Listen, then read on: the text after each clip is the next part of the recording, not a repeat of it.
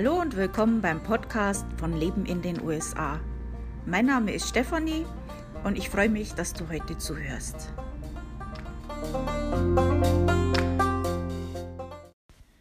Im heutigen Podcast werde ich euch einige Fakten zu Virginia erzählen.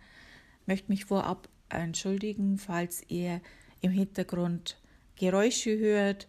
Also ich habe nicht unbedingt das beste Equipment. Um es genau zu sagen, ich spreche ja einfach in mein Handy rein. Und wir haben ziemlich heftige Stürme hier. Und heute ist es wirklich teilweise so schlimm, dass man meint, ein Zug fährt vorbei. Jetzt ist es gerade im Moment mal ein bisschen ruhig. Und die Katze hat sich jetzt auch auf meinen Schoß verzogen. Ich glaube, die hat ein bisschen Angst. Also, und jetzt zu Virginia. Das Commonwealth of Virginia, also so ist der eigentliche Name, ist ein Ostküstenstaat und trägt den Beinamen Old Domination.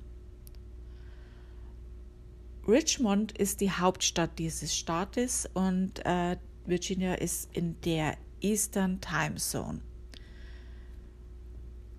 Neben dem Staat Virginia befindet sich auch der District of Columbia, was wir ja auch als Washington D.C. kennen, also die Hauptstadt der USA.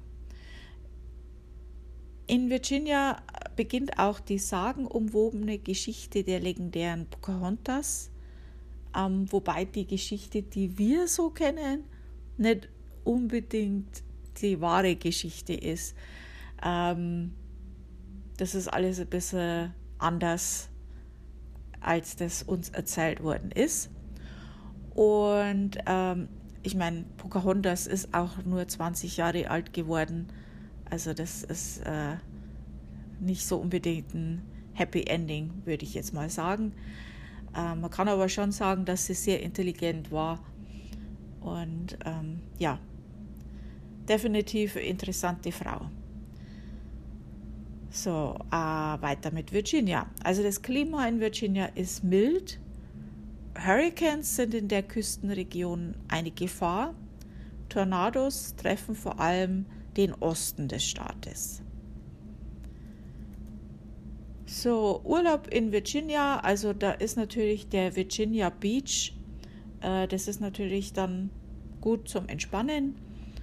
Du kannst auch eine Ghost- und Witches-Tour in Williamsburg machen und dich da gruseln.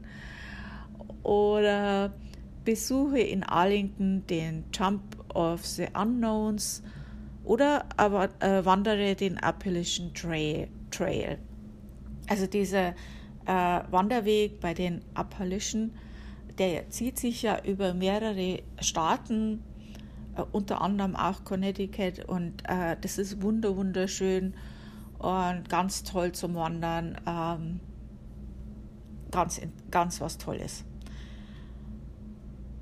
Natürlich, wenn du in Virginia bist, da kannst du natürlich auch leicht einen Ausflug in die Hauptstadt machen. Das ist natürlich auch toll.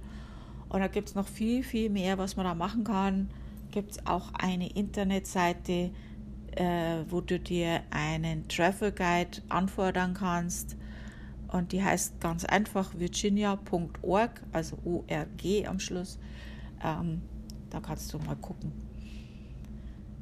Und vom Leben in Virginia, also laut der Statistik, wo ich geguckt habe, das ist Missouri Economy, wo ich das hier habe, steht Virginia an 33. Stelle im Vergleich, wobei jetzt Nummer 1 der günstigste Staat wäre.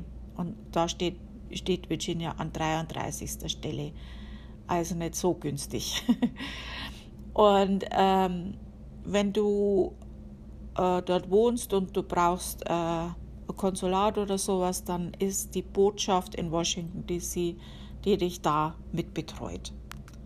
Ja, das war's jetzt über Virginia. Mehr habe ich dazu nicht zu erzählen. Und nächste Woche geht es dann um Washington State. Und ja, dann vielen Dank fürs Zuhören. Bis zur nächsten Woche. Tschüss.